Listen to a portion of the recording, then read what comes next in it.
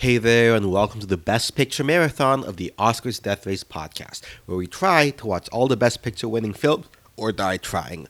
My name is Paulo, and I'm your host.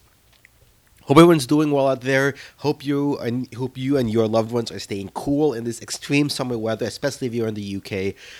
In any case, I want to welcome you to this new project of the Oscars Death Race podcast, the Best Picture Marathon. Now, in case you missed the last episode where I gave the announcement about this, just a quick recap. While during award season, from December through March or so, the show is weekly, and see frantically trying to watch 50 some odd nominees for the Oscars each year. The past couple of years, when it's not Oscar season, I've just basically not been doing anything, right? However, I do want to fill a gap in my film knowledge, and part of that is going back to watch all the Best Picture winners. Now, I know these aren't the be-all, end-all of what the actual good films in history are, but they are, I still think, significant in at least understanding the history of film and trends of what were popular and what were considered good films at the time. Now, what I'm planning on doing with this series is, once a month or so, give or take some break months, recovering from the Oscar death race and so on. Once a month or so, I'm going to be watching two movies that have won Best Picture that have some sort of common theme in them, right? Instead of going strictly chronologically, which many people I've talked to have kind of burned out around the 40s or so doing that, I'll try to jump around and try to find things that are similar, which hopefully makes for an interesting compare and contrast to show the time difference between the two. I'm trying to have a friend or a guest on each episode to bounce off of, though nothing is yet set with this project. But if you're interested in coming on, definitely drop me a line. I'd be more than happy to talk to more people about movies.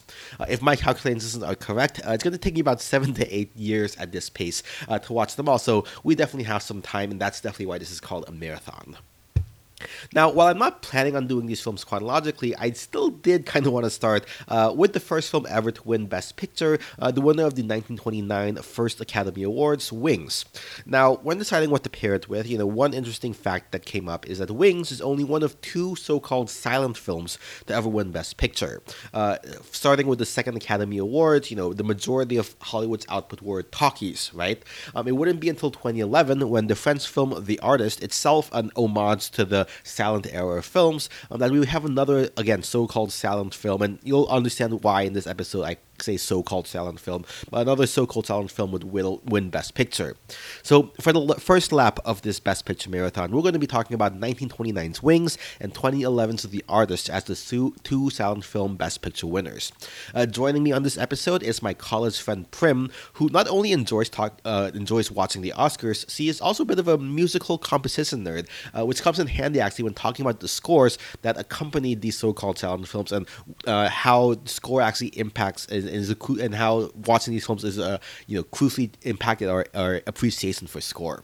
We'll also talk a little bit about early Hollywood history to provide some context for these films, as well as how 2022's biggest movie, Top Gun Maverick, is pretty much a direct descendant of both of these films for different reasons, and will probably win Best Picture next Oscars by this logic. I'm only half kidding here. Anyway, also one last warning, we will be going into spoiler territory for both of those films, so if you want to watch those films before that, pause this episode, go and watch those, and come back. I'll be waiting right here in your podcast feed for you. All right, without further ado, let's get on to talking about our silent film Best Picture winners.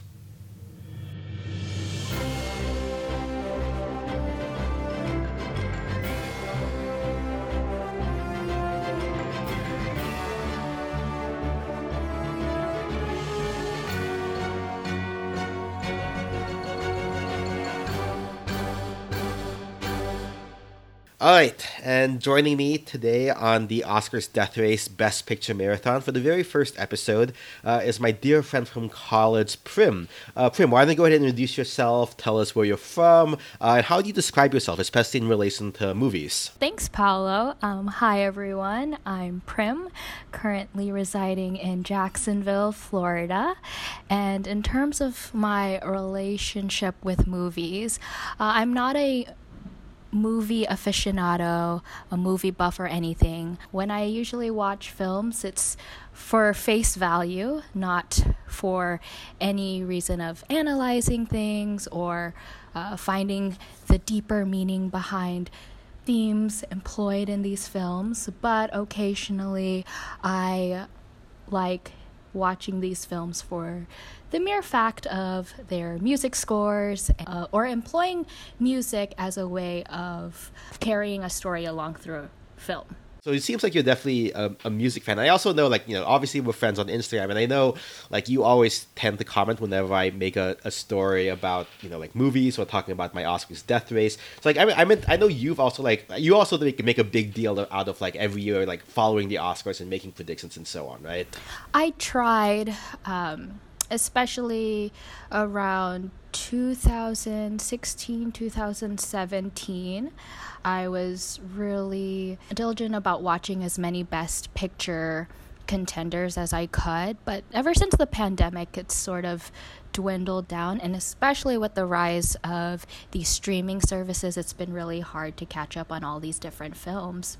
But I know you also, and part of the reason I wanted you to come on for this first episode is that you're one of the few people I know who've actually tried to watch every Best Picture winner. And I know, before we started recording, you said you hadn't quite finished it. I think you got up to like 40 of them or something. What led you to want to try to watch everything? To be honest, I'm not quite sure what made me want to watch these Best Picture films. But I will say, I remember watching La La Land, and I was so captivated by Pasek and Paul's orchestration of the film that it did, I guess, pique my interest in how music was utilized to create stories, to bring some of these characters to life. And so I guess that's when I started looking into, cinema history through the lens of music and revisit some of these films that won Best Picture. So I started off with Wings. Originally, I thought I would work backwards. Start with, like, Moonlight, and then work my way to Wings, but I thought it'd be much more eye-opening to start with the Best Picture winner of 1929, I guess I should say, Wings. That's super interesting, especially because this episode we're going to be talking about silent films where, the only sound really at the time was the musical score. Before we get to those, though, one last question. What are your favorite movies? And I guess also a secondary question, what are your favorite film scores as it relates to how they impact the movie?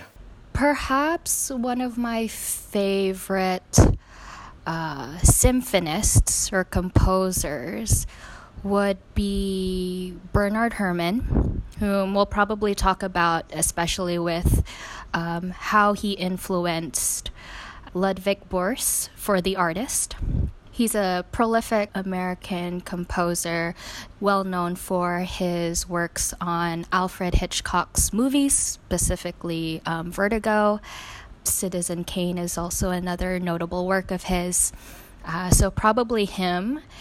Okay, for sure. That's super interesting. So, again, like I mentioned, the films we're talking about for this episode, we are going to be starting off with 1929's, the first Academy Best Picture winner, Wings. And, the way I'm doing this series is that I am pairing together two films that have something in common with each other that won Best Picture, not necessarily chronologically in order. It's talking to people who've tried the Best Picture marathon. Those who try to go like in chronological order tend to like burn out at some point just because of like the one dated film after a dated film. So I'm trying to mix it up by having a dated film and maybe a more modern film together. So Wings coming out in 1927 to 1928 for a long time was the only silent film to actually win Best Picture because from the second Academy Awards onward, it was all talkies, right? It was all films with synchronized sound, and it wouldn't be until 2011's The Artist, which is 99.9% silent, and about the silent era, would a film win Best Picture that was basically a silent film.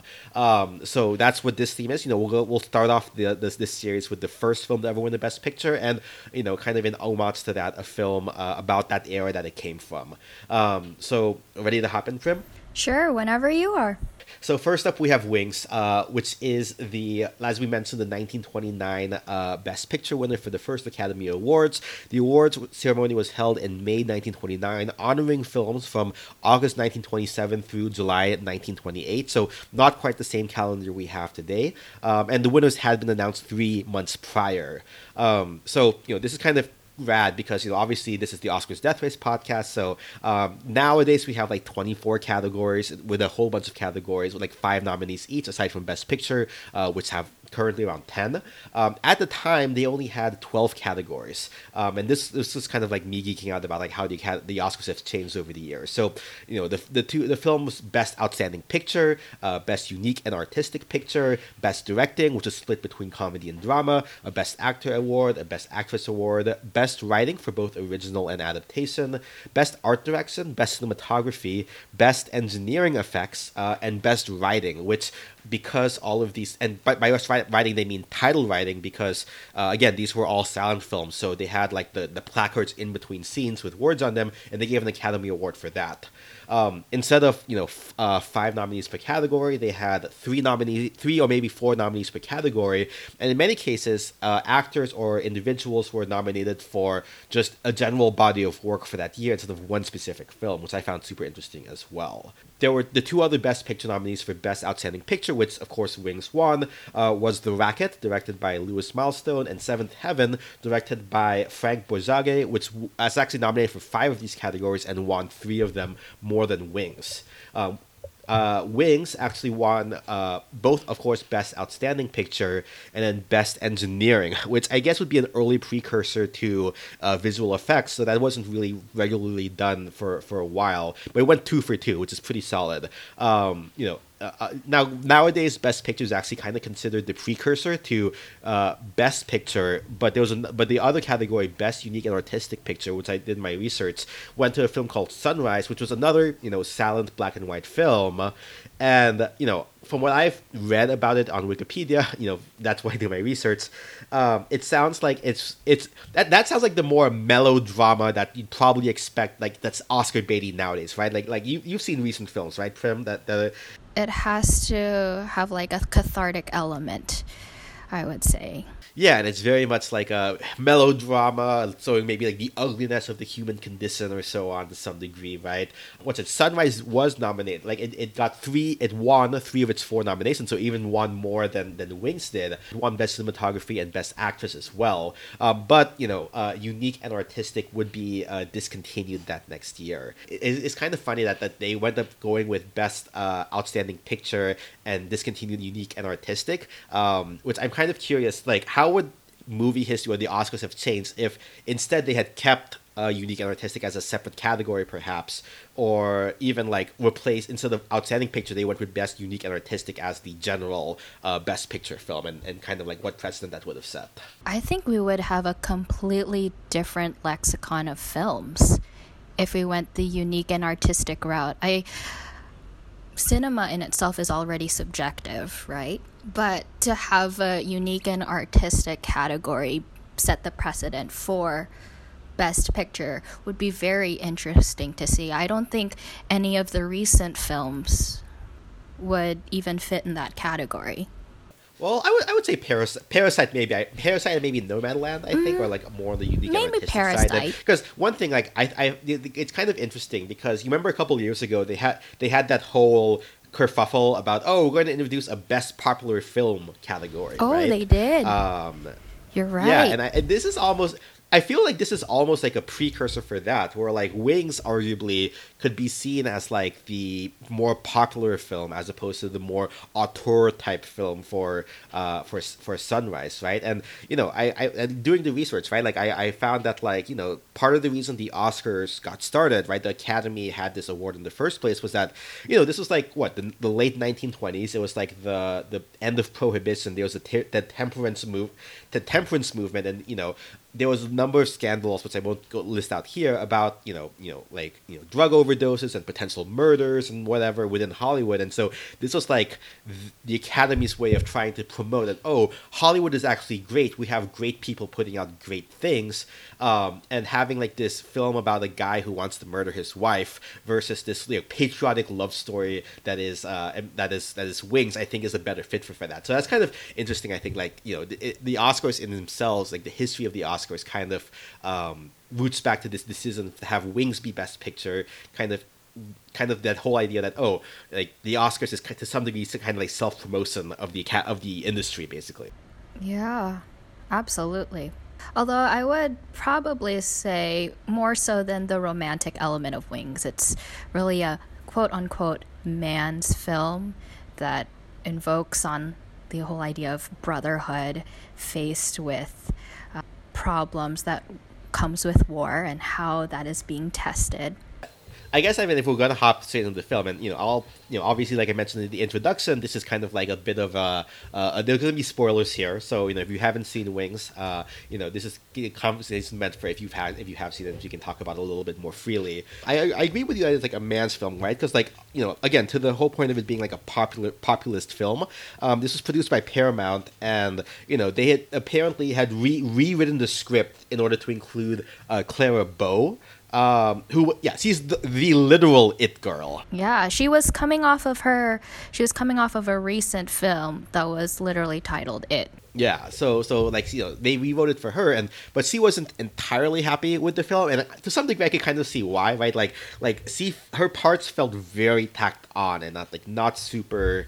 I mean, it's obviously part of the script, and they rewrote it around her, but it was definitely it's very kind of transparent if you know it, and they definitely wrote this film in this way so that they could show her off without having her really meaningfully add to the script, which kind of was a whole separate story to some degree. I totally agree. It seemed like an afterthought to have the romantic element, especially when they were using Clara Bow's character, Mary, towards the beginning and then towards the end.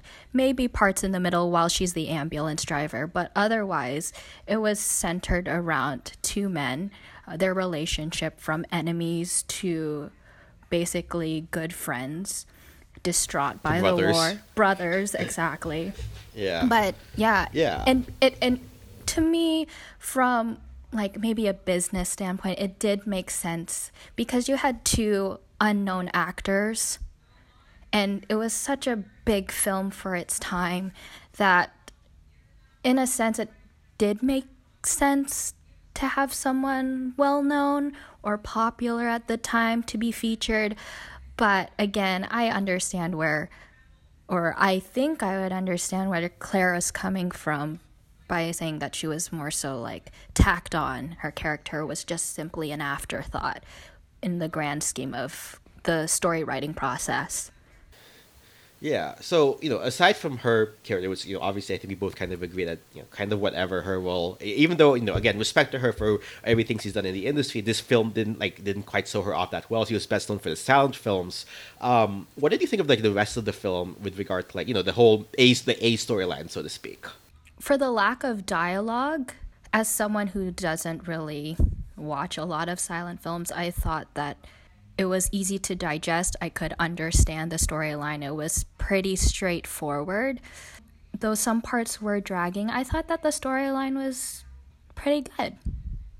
I wouldn't say that it's mind-boggling or life-changing per se, but if I were to imagine myself in 1927, 1928, with World War I kind of a memory in my mind, I would say that it did hearken to, the patriotism of the time, and it would tug at my heartstrings, I would say.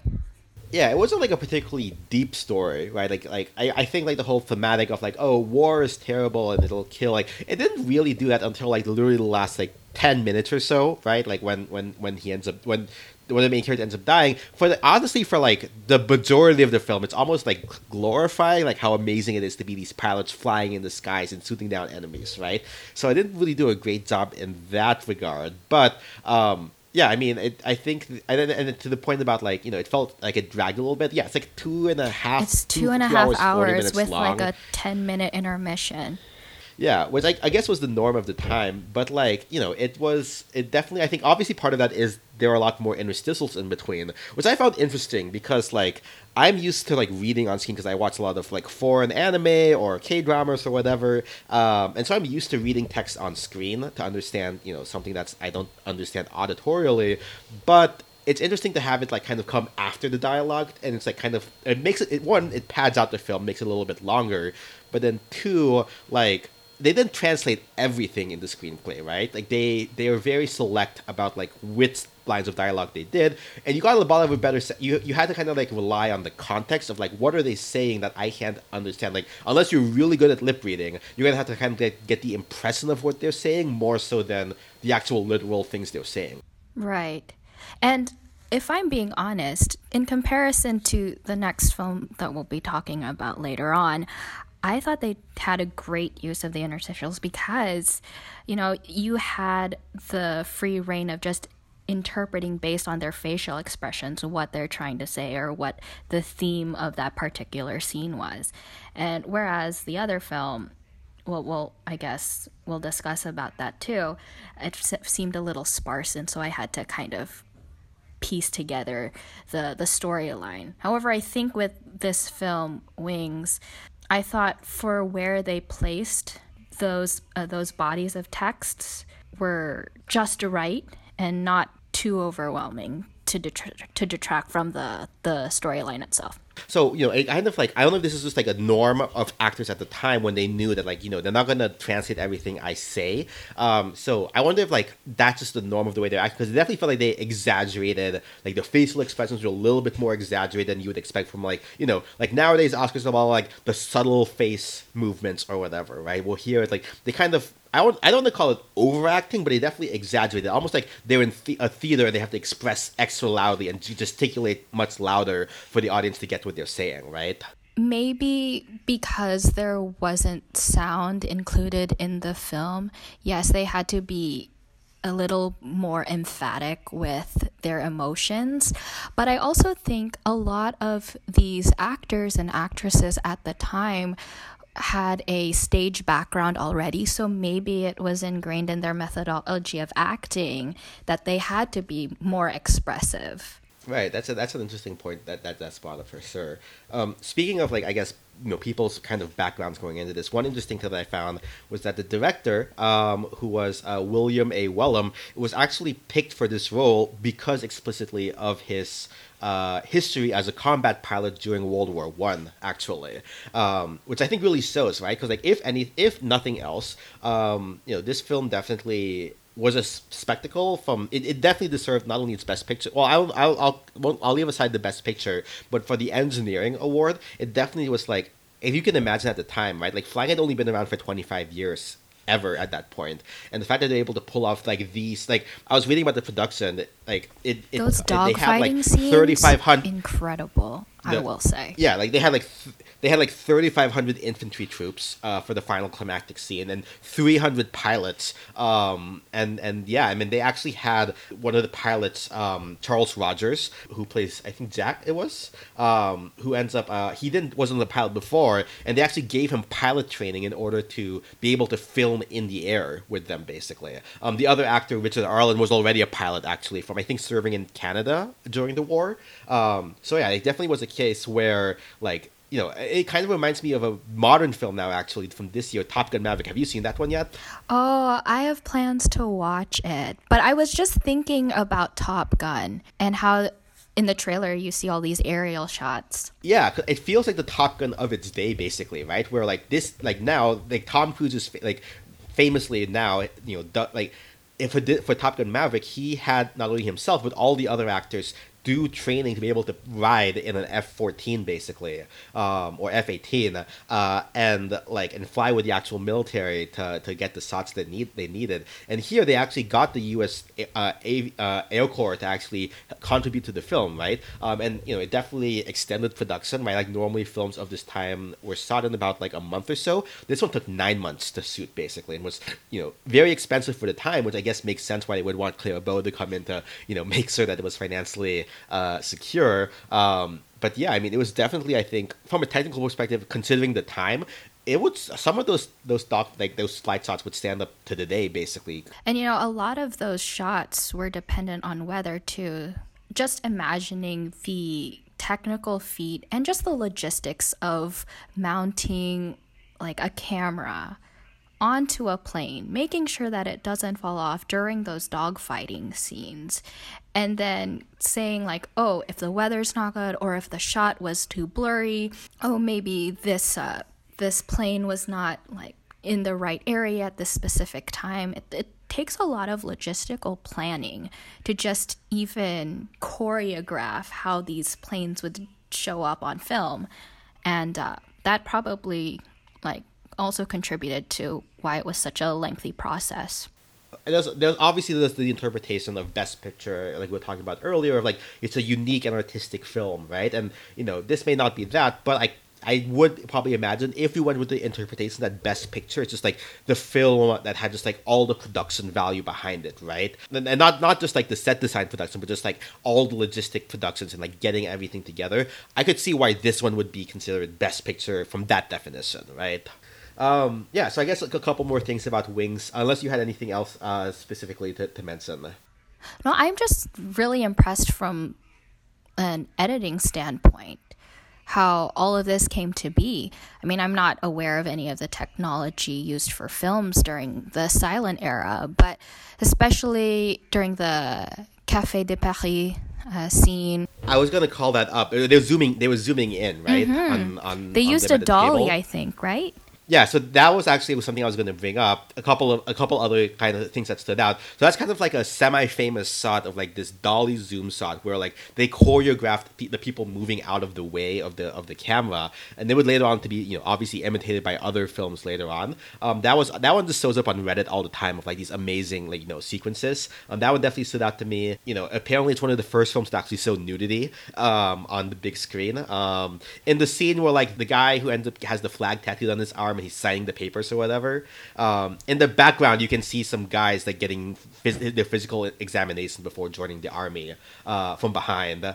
And then at the end, when they die, this is one of the early male kisses on the big screen, actually, which I found kind of interesting. Actually, fun fact, Paolo, I don't know if you noticed, but maybe if you look closely at the cafe scene, there's actually a female to female pairing there. Yeah, definitely more progressive, I think, than maybe you might thought for the time. Mm-hmm. And then the last thing is that there's this scene with Gary Cooper, who infamously got into an affair with Clara Bow on set. They're on set for 9 months, right?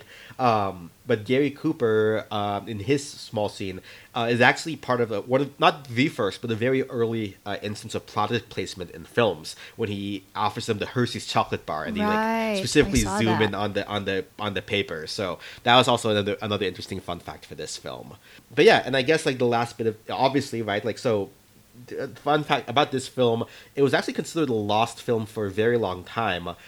They thought they had lost all the copies in the fire until 1992, when they found a print in the Cinémathèque Française archive in Paris. So then they restored the film, and then so obviously this was a silent film at the time, but it wasn't without music when you would have seen it in theaters, right? At the time, it was the norm for someone to actually play an instrument, maybe a piano, or if it was a larger theater, like an orchestra would play with it in live time, in sync with the music, basically. And so they reorchestrated the score based off the score that they had, like the seat music, and then added in sound effects provided by Skywalker Sound, actually. So I think that's like again, to your expertise with music. Like, what did you think of the score? I'm assuming you watched like the remastered version that has this reorchestrated score. What did you think of that? It's actually interesting that you bring up the music score, because watching the remastered version, I sometimes question if it's really nowadays a silent film or more so a film without any speaking parts, like a non-talking film. And why I say that is, like you mentioned before, with silent films, they would film the movie, they would go into production, do some of the editing or splicing, and then they would have, at the theater itself, their own orchestra, own conductor, a piano of some sort to accompany the song as it was playing for the audiences. And with the remastering of Wings, I kind of felt a little taken aback by the film because of all of the included sound effects in the film that were not there if it was when it was released in the 1920s at the time. Because with silent films, a huge genre that is significant within the silent era is the idea of photoplay music. I don't know if you're aware of it. No, tell me more. Yeah, so photoplay music, it's a really popular genre utilized by American composers in silent films, and there's three different subgenres, I would say. There's the improvised. You'll see that a lot with like jazz musicians, and that's pretty much, you see a film, and then based on what the composer or whoever the instrumentalist is, they will just play what they see is fit for the film as it's showing. So it's not a set score for that one. So there's no set score. Yeah. And so that's one side of the spectrum. On the opposite side, the other end, you have what we know today as your original compositions, your film scores, right? Every character either has a theme or a composer is specifically commissioned to write or compose an orchestration for a film. And then you have the hybrid of the two, which is the compiled photoplay genre. And the compiled photoplay genre is what was used in Wings, the original version. So unfortunately, the composer of Wings was not credited at the time of its original release. So the person I'm referring to is J.S., I want to pronounce his name is Zamchnik. I am not sure. But J.S. Zamchnik wrote the original score, and he utilized the subgenre of the compiled photoplay music. And so this is where they'll have a mix of original compositions. So with Wings, you have the notable theme of da-na-na-na-na-na, right, at the beginning of the title card. And that's very typical for silent movies to have an opening theme, and then you'll have some like recognizable samples of like popular and classical music, because one, it was because the executives didn't have time and they wanted to release this music or this film as soon as possible, and two, it was just easier for the composers to just print out basically popular music, include them in their original composition, and then send it out to the theaters. And probably instrumentalists would already know how to play those popular songs, so they Exactly. wouldn't need to learn something new. Right. Okay. And especially when, time and money is of the essence for these films with their return on investment, it would be a loss for them if they had to take time for these instrumentalists to learn the music and then delay, the release of the film because of that. So Zamchnik, I think, had some strings in the original film score. A couple of the war scenes were original.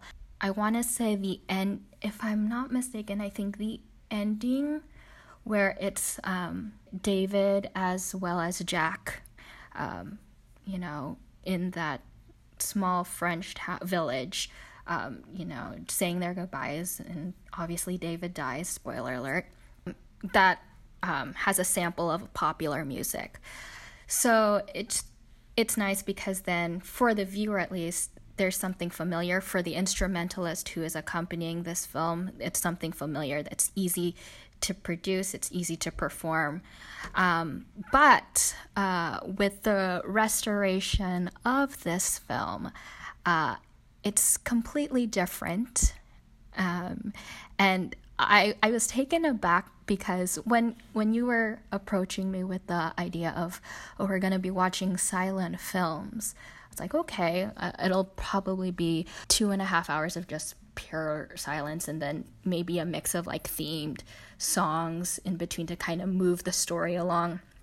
But then the Blu-ray version of this song, it was inundated with so many sound effects that it kind of took me back from recognizing, is this really a silent film preserved, or is it, as I mentioned earlier, like a non-talking film? So with the restored or the Blu-ray version, I think it was because it was the 85th, I want to say, 85th year anniversary of Wings. Dominic Hauser and Frederick Hodges, they were the ones who were responsible for reorchestrating the music that you hear in the remastered version are improvisations. It's interesting to see how or to hear from a music background how it's so hard to explain, Paolo, because it's kind of distracting almost. Think about it. If you watch a silent film, you're trying to imagine everything that can happen, unless you are in an actual theater, right? And you have these Foley actors who are doing the... Right, which I don't think they would have Foley actors. Which right? I don't think, right? I mean, I think this is a case where this is a case with older films in general, right? Where films that were previously lost, we're probably not going to see them as they were originally intended, right? I'm sure Gone with the Wind, which I know I'm going to have to watch at some point for this, I'm not really going to have the same experience of watching it in a theater with an intermission in the middle. I guess I could make my own intermission if I wanted to. But I mean, it's not going to, especially for a sound film, it's not going to be exactly the same. So I don't know. I think it's interesting. That whole lesson on the different kinds of instrumentation for sound films, super. I learned a lot there. So thank you for that. But yeah, I think it's just definitely a case where the way we have to access these older films is just kind of not going to be the same. But from what we can, as best as they can reproduce what was there, even if they added in some things that maybe weren't with the sound effects. What did you think of the score in general, right? Just your thoughts as a music person. For the score in general, I thought that it was appropriate for what it intended to do, which is if there were any new characters being introduced, there would be a theme for them. The slight sample of the Wings theme that I kind of sang for this, it's woven into the story. There are times, though, that I will say that this music helped propel the story, especially with those extensive dogfighting scenes, because there were times where it was dragging and I was like, oh, I can't watch this anymore, because how many times are you going to see the same airman shoot at a camera, or the same planes doing all of these crazy eights in the air? There's only so much you can do. So it's at that point, listening to the music helped propel that story forward. Yeah, so I guess it's super interesting then, even if this is quote unquote a silent film, like you said, it's really more a non-talking film as opposed to truly a silent film, right? Even if what we listen to isn't what actually was what heard before. The modern comparison I have for that is if you go to an a Pops concert that a local orchestra has, if you have Boston Pops or New York Symphony Pops, and they have a Star Wars night, for example, and they just have the film and then they just play the score. That's the closest I can compare it to for an actual quote unquote silent film experience. Yeah, I've never been to one of those, but I think maybe I should. You should. Kind of do that now. You should. Saying this. in any case, before we get to the next film, I want to do a quick go into my research that I did real quickly on the state of Hollywood, I guess, at this time, 1927, because one, it'll, I think, give us a little context on where Hollywood was when the Academy Awards started, but also it's the setting for The Artist, which we'll talk about next. I think gives some context for the themes of that film as well that I found. So, obviously, movies started back, like the idea of motion picture being captured on film started in the 1890s. Thomas Edison made the Vitaphone, which is essentially the first projector, and then community theaters actually started as early as 1897, with the oldest continually running theater in the U.S. today being the State Theater in Washington, Iowa. And then in Pittsburgh in 1905, the Nickelodeon, right, named after being able to pay a nickel to watch a series of short films, came out. And again, these were all silent, and as we noted, accompanied by an instrumentalist. Eventually, around 1915 or so, films, these short Nickelodeon films were replaced by feature-length films. Most notably, the pretty racist but historically significant Birth of a Nation. And that in 1915, which was multiple reels of film, and so that kind of put to death of the Nickelodeon as they needed to upgrade their chairs and whatnot, which is too expensive to accommodate these longer films people would be watching. And movie theaters also started building their own movie theater, or movie studios started building their own movie theaters as a result, until later legislation would make them divest of those. So then, movie making was actually originally based around the Fort Lee, New Jersey area. Before actually, but that actually, obviously near New York, so in the winters was pretty cold. They actually started, they moved down to where you are now, where I'm from. Actually, I'm originally also from Jacksonville, Florida, which became known as the winter movie capital of the world. And this was around 1908 or so. So, the first Technicolor film, The Gulf Betweens, was shot in Jacksonville in 1917. And there were a lot of different films shot around this time period. But eventually, Jacksonville having somewhat more conservative residents, and the mayor, John W. Martin, ended up cracking down on the film industry, which was one of the reasons that they ended up moving to Hollywood around 1917 or so. And there was also people moving to SoCal to escape, let's say, Thomas Edison's somewhat more litigious practices regarding patents and technology and all that. So this was 1917, which is around when World War I was happening, and so obviously Wings wasn't around yet, but World War I obviously devastated Europe, and a lot of the creative people from Europe, the film industries of France and Italy and Germany, which were at the top at the time because cinema started in France, in Europe, they ended up moving to the U.S. And in addition, as the Nazi Party, in Germany started to gain more power, in the subsequent decades, more German directors moved over to the U.S. as well, which kind of led to Hollywood becoming the center of all that. So, from 1915 through 1927 was, the silent era, right?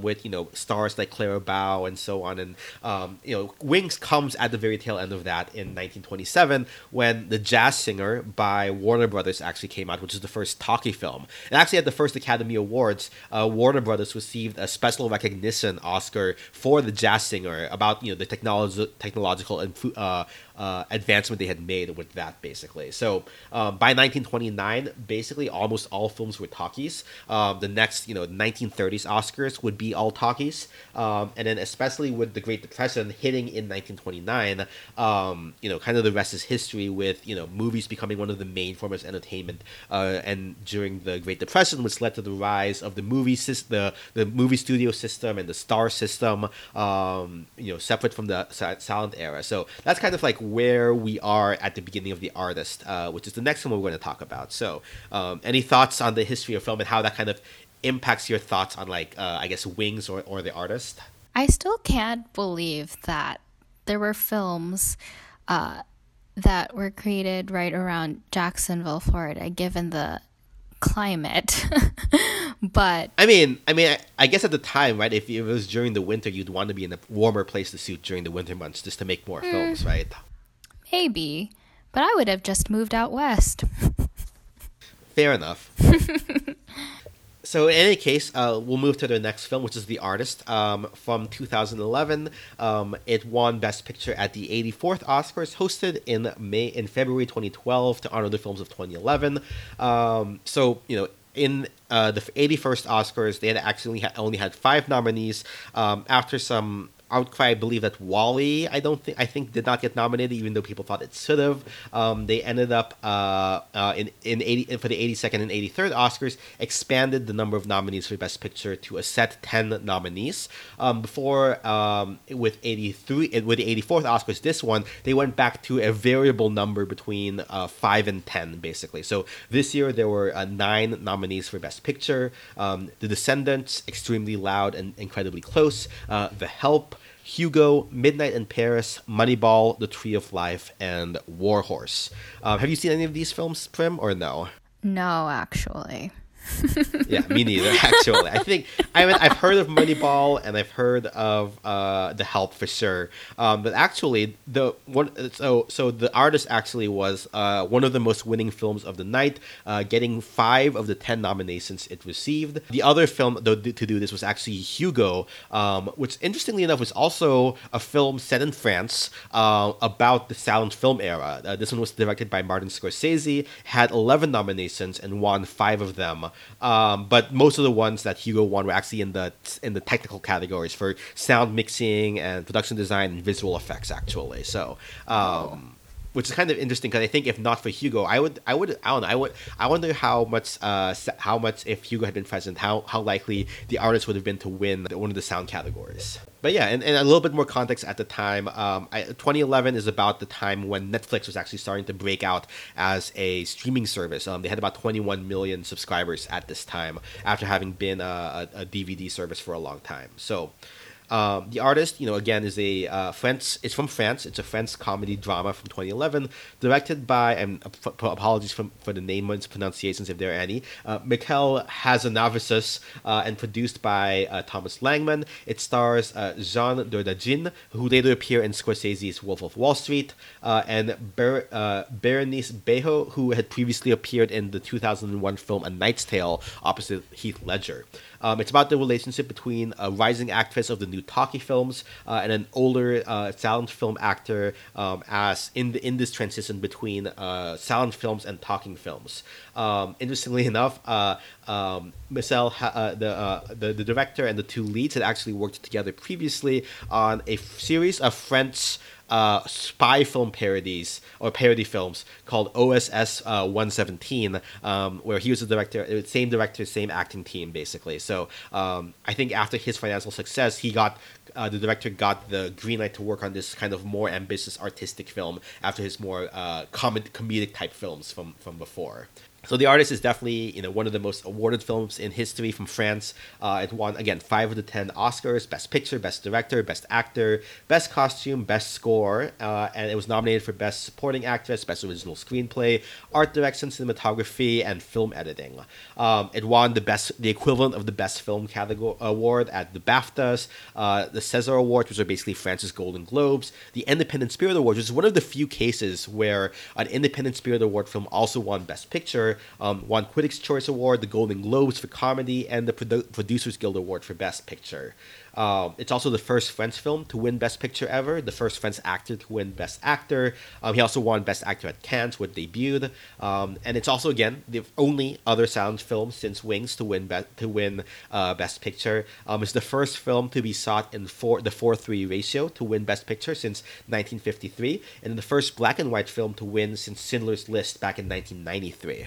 Okay, that's a lot of stats about The Artist. What did you think overall about the film? Like, what would you overall describe the film? How did you like it compared to other films? I thought that it was artistically stylized version of A Star Is Born. Yeah, if I had to describe it, it would be almost like did you see Mank in the recent years or no? I did watch Mank. Although not entirely. It's a long film. It's a long film. But it reminds me of Mank in that it's very much like a homage and tribute to the specific time period in old Hollywood, like the studio system and all that. Kind of mixed though with kind of the the levity almost of La La Land, I think, would be a good mix between the two. If does that make sense? And how those two come together to make the artist? Yeah, I think the artist is definitely paying an homage to the silent era of film. I mean, Michel, I think his name is Michel Hazanavicius. Vicious. I'm so sorry. I'm just going to call him Michel. I think Michel, for some time, if I'm not mistaken, was really inspired by these silent films, and it was actually a dream of his to create a silent film, if I'm not mistaken, from what I have read from his interviews. So it's definitely like a love letter to that. What I guess some people would say is like a forgotten aspect of like cinematography. I don't think a lot of people nowadays would sit through an hour and a half, 2 hours of a silent, not to mention black and white film. Yeah. I mean, to this one, this one was only like about 90 minutes or so, like a little bit more, which actually definitely it was actually a lot better paced than Wings was for sure, I think. And interesting, you mentioned it's like a tribute to like the old sound films. A couple things from my notes that I found. One, apparently this was filmed at 22 frames per second as opposed to the current standard of 24 frames per second, which part of the reason for that is that old sound films used to be filmed at a variable film rate between 16 and 24, but played at 24 frames per second. And the reason they could get away with that is because there was no sound they needed to sync to, basically. Right? They had a live accompanist who would accompany it at whatever rate they needed to, up tempo, down tempo as they needed to. And so that's why older sound films have like this really exaggerated, like they're moving really, really fast feel to it, is because the film is at a different film rate. So it's interesting that they actually filmed this one at 22 frames per second as a result of that, basically. Another thing is they actually filmed in color, but they post-production changed it to black and white. But then there's this scene where she's in his dressing room and she slips her arm into his jacket and like holds herself or whatever. Apparently that's a reference to, I mentioned this film earlier, Seventh Heaven. That was another contender for the first Academy Awards, and that won multiple of them. So that's a reference there. But yeah, I think the thing that the scene here, like if in Wings it was like the plane flight sequences, I think the sequence here that most stood out to me was that dream sequence where like it was completely silent, but then you started to hear the Foley sound effects. That was probably the one that stood out to me the most. Yeah, that was a scene that was memorable for me, for the artist, especially coming from like a sound editing standpoint. And I guess the movie or the music nerd in me is gonna come out again, Paul. So with this specific sequence, especially when it is in regards to film, we mentioned in Wings, right, how there would be cue sheets and that would be accompanying the film as it was playing in theaters, right? There would just be the reels themselves with no sound included, obviously, and then it was up to the conductor and the orchestra to accompany it while it's being aired, right? But here, for this specific scene, I thought that it was so interesting how they utilized diegetic. Have you ever heard diegetic sounds before? Diegetic sound, Yeah, because in films nowadays, it's non-diegetic, right? Where you have orchestrations that would accompany the film. And then... like they're not hearing it themselves. Yeah, it would just be post-production. You would add on the film score.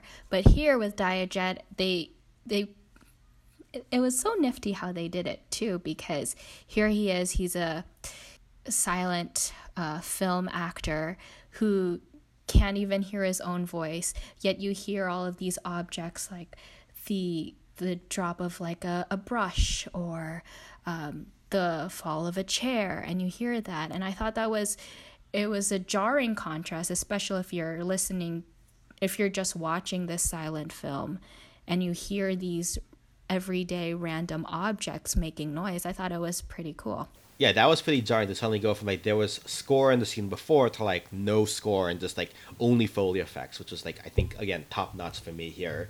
And yeah, there was the scene later on where like he talks to the police officer and like I wasn't sure if like I couldn't just not understand the police officer what he was like lip syncing. They didn't provide an inner title to, like what the police officer was saying. But reading it online, I read people said the interpretations that he's realizing that sound is so important and he's an old silent actor and then like, what's his place in the world of sound, right? And there was I think another clever thing I think I liked about this one was how they didn't have like actual dialogue that you could hear, but the inner titles that they did choose to use, like there's this one where he's with his wife and then they're arguing and he's like why don't you talk, right? And that's I don't know, maybe this is like very basic level screenplay writing stuff, but I just was very tickled by like, that's just like a double level of like, why don't you talk in films when he's being stubborn about wanting to do a silent film versus why don't you talk to me in your relationship, right? So that was another one there as well. And yeah, I don't know, I think, I love that thing I appreciated was the clever use of like text in the backgrounds. Like there's this scene where like he's walking out of the auction when he's selling all of his stuff, and then it says a lonely hero like on the movie placard above him. There's another one where like the Peppy Miller has like the guardian angel in some text above her that's like in like again almost like diegetically but like within the world basically, like it's telling you what the screenplay without actually having a screenplay to hear, right?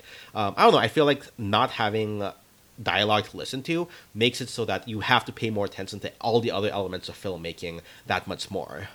Exactly, I totally agree. And I think that's why the use of the inner titles were so sparse as opposed to Wings, where there was so much going on and it was just a very linear storyline as compared to The Artist. I think there were just a lot more smaller stories woven into, yes, the rise and fall of this very famous silent film actor and the emergence of this budding talkie actress, right?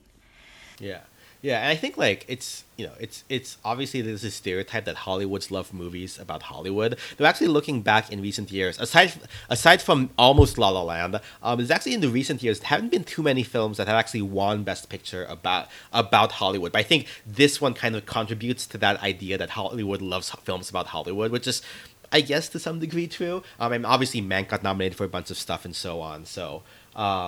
But yeah, and then let's see. Another parallel I came up to here, just again to bring back to Tom Cruise and Maverick. I mean, obviously you haven't seen it yet, but for listeners out there who have, and this isn't spoiling too much, I see like part of Top Gun Maverick. Part of the analogy is like it's about Tom Cruise as Maverick. Like not giving up the old ways of flying fighter pilot jets in the age when drones are coming, but that's like an analog for like being a movie star and like being a movie star in an era when everything around movies, right, is changing, right? Like again, this was coming out right when Netflix was taking off, right? When streaming was taking off. This is about a film when an actor from one era of film, how does he make the transition to the next era of film, right? I think that's like a cool parallel between the two. So yeah, did you have any thoughts on the score specifically? I know you said you had some notes on that. Yeah, I'm trying to like collect my thoughts because Ludwig Göransson is he's for me one of those composers that I either enjoy his works or I don't. Thankfully, with The Artist, I do enjoy his original score for this film. But what just took me aback is the use of the sample songs that were not present at the time, because this film is supposedly during 1929, 1932, right? The Artist. Yeah. However, they used samples of popular music in this film from the 40s, from the 50s. For example, there was one song. It was the only song that was sung, "Pennies from Heaven." Yeah, that definitely like was a little jarring when I heard that. That definitely took me aback because I said, first of all, there's someone singing. Second of all, but I think it was towards the latter 30s when this came out. So it definitely was not part of the music for that time period, it was not a contemporary of that time, so it kind of like took me out of the story for a bit. And then I don't know if you realized, Paolo, in the film where Georges Valentin is in his apartment, he's about to pull the trigger, there's this sample of an Alfred Hitchcock film's score. It's from Vertigo, and it's Bernard Herrmann's, like, his one of his famous pieces of work, and I thought it was just a really interesting addition to the film. I was gonna say, I guess like kind of like Wings, where like the remastered version isn't authentic, like maybe what they had at the time. Here, this is like again a reimagining of 1920s, 1930s Hollywood, but kind of with the knowledge and everything that comes with being made in 2011, right? So it's kind of like looking back, but in the retrospective way, where like a movie, it's not maybe authentic, like 100% authentic, but it still gives that impression for whatever suits best for the film, right? Yeah. Though I will give kudos to Ludwig Bors for that use of Bernard Herrmann's, I think it's called Scène d'amour. I think that's the name of the specific piece, Scène d'amour. Because if you watch Vertigo, the scene that it's being used, there's a part where the main actor there, he is at the top of the lighthouse with the main female character, and it's just 2 minutes of just silence and them communicating with just their eyes, and then this part kind of comes up, the Scène d'amour theme, and it's at the point where something drastic happens to one of the characters. I'll just say that, and it kind of that parallels what's going on here. Kind of a parallel to where this specific theme is inserted in The Artist that I thought was a nice touch. Anything else about the Artist before we wrap up? I know we've been going a little bit long. For what it's worth, and I'm sure that there are people who are staunch believers that this is not a silent film, and those that are appreciative that it is paying homage to silent like film. The last minute or so, like they do break the silence, which I guess is like thematically appropriate because it's about him actually giving up his pride and moving on to the next era of films, right? It's a nice touch because within the story, it's the transition from the phasing out of like silent films to talking, and it's a parallel, the character development, right, of Georges Valentin, right? It was necessary to close the film. It was effective. And it was very effective. And I think it did its job. Yeah, for sure. You know who else did their job? Last note on The Artist, the butler Clinton and the dog Jack, played by the dog Uggy. Those two were the best parts of the entire film. So. And we don't deserve dogs. I know. Oh, gosh. Okay, so to close up the episode, I guess, how do you think watching these films, like if you were to go back and watch other films, like how do these films change your thoughts or appreciation for both dialogue in films by virtue of this not having any, and also of score to, I guess, supplement or not even supplement, but to be part of the larger film, I guess, in general? That's a loaded question, Paolo, because I'm curious, what are your thoughts about it? It definitely made me appreciate how score can be so important to a film, right? Like, I think if Wings had not had a score behind it, I probably would have fallen asleep trying to watch it, right? So the score definitely kept me going through it. And I think the score also does a lot to add character to the film, to give the emotional cues, even when you're not realizing and thinking about it. At the same time, it also made me appreciate films that have really tight writing and really tight dialogue, right? Like Wings, for its technical achievements. I think the dialogue was, the screenplay was probably whatever for me. Though for The Artist, the way they used the screenplay to like tell a story with what little words, or even like what lip reading and subtitles they did give to cleverly give double meaning to these words. I think that was like a really good screenplay, and I think it makes me appreciate when good films have great screenplays, I think. Right. Or the fact that if they do have a great film score, that can only enhance the story, right? Right. Exactly. Yeah. I think we're on the same page there. Yeah, I echo all of those sentiments. I think now that I am looking back at how I watched these two films, it's only made me realize how important it is to kind of marry the two. Because, I don't know, you can only do so much with the dialogue if your actors and actresses aren't that great in, expressing the words on the page. And you also need like the physical performance to go with the screen, to go with the act. Yeah, It's an audio-visual thing. Audio-visual exactly. spectacle. It's better to have both than one or the other. Okay. Last two questions. Based off of what you know of other films from these eras, do these seem best picture quality to you? Well, for Wings, the only silent film that I have watched was Un Chien Andalou by Salvador Dali, and that was a very avant-garde, eccentric film. Only 16 minutes long, but for the technical prowess, the feat that it did for those various fight scenes, Just the production of it all. Yeah, the production level of the time, I thought that it definitely deserved a Best Picture nomination and the award. And I still think in some regard that it can be a winner or a contender for a unique and artistic picture, just by the way that it was technologically developed or filmed. Okay, and then for the artist, what did you think? And for the artist, the thing is, I don't know how to compare it with the other films that it was nominated against. So from its contemporaries, I wouldn't know if it deserved Best Picture because I didn't watch But is it at the level? others. Okay, but do you think it's at the level of a Best Picture film? I'm lukewarm about it, but leaning towards yes.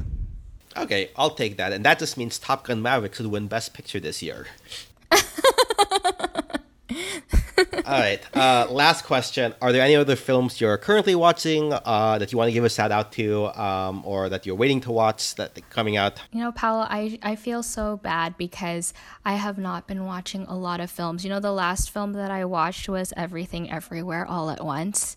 Hey, that is. I will take that as a recommendation. I will second that recommendation. Because especially the more times you watch it, the weirder it gets, I will say.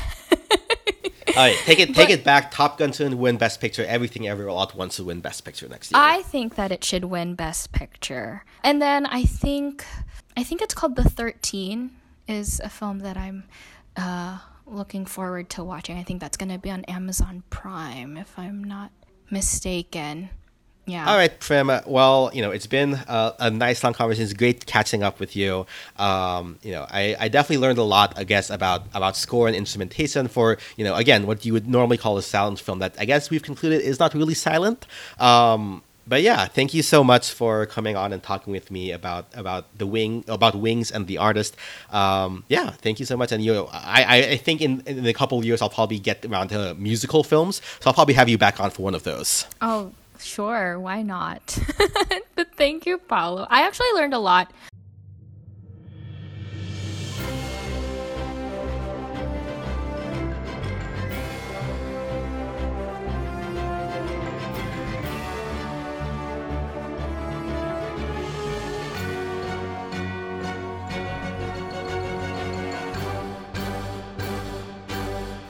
Many thanks again to Prim for joining me on this episode to talk about music scores and sound films. While she may not have any social media that she wants to share, I definitely hope to have her back on to talk more about musical films in the future. As far as next month's episode, now, looking at these films, one other commonality you can find between them is that these films are both in black and white. It's not as uncommon for black and white films to win Oscars, right?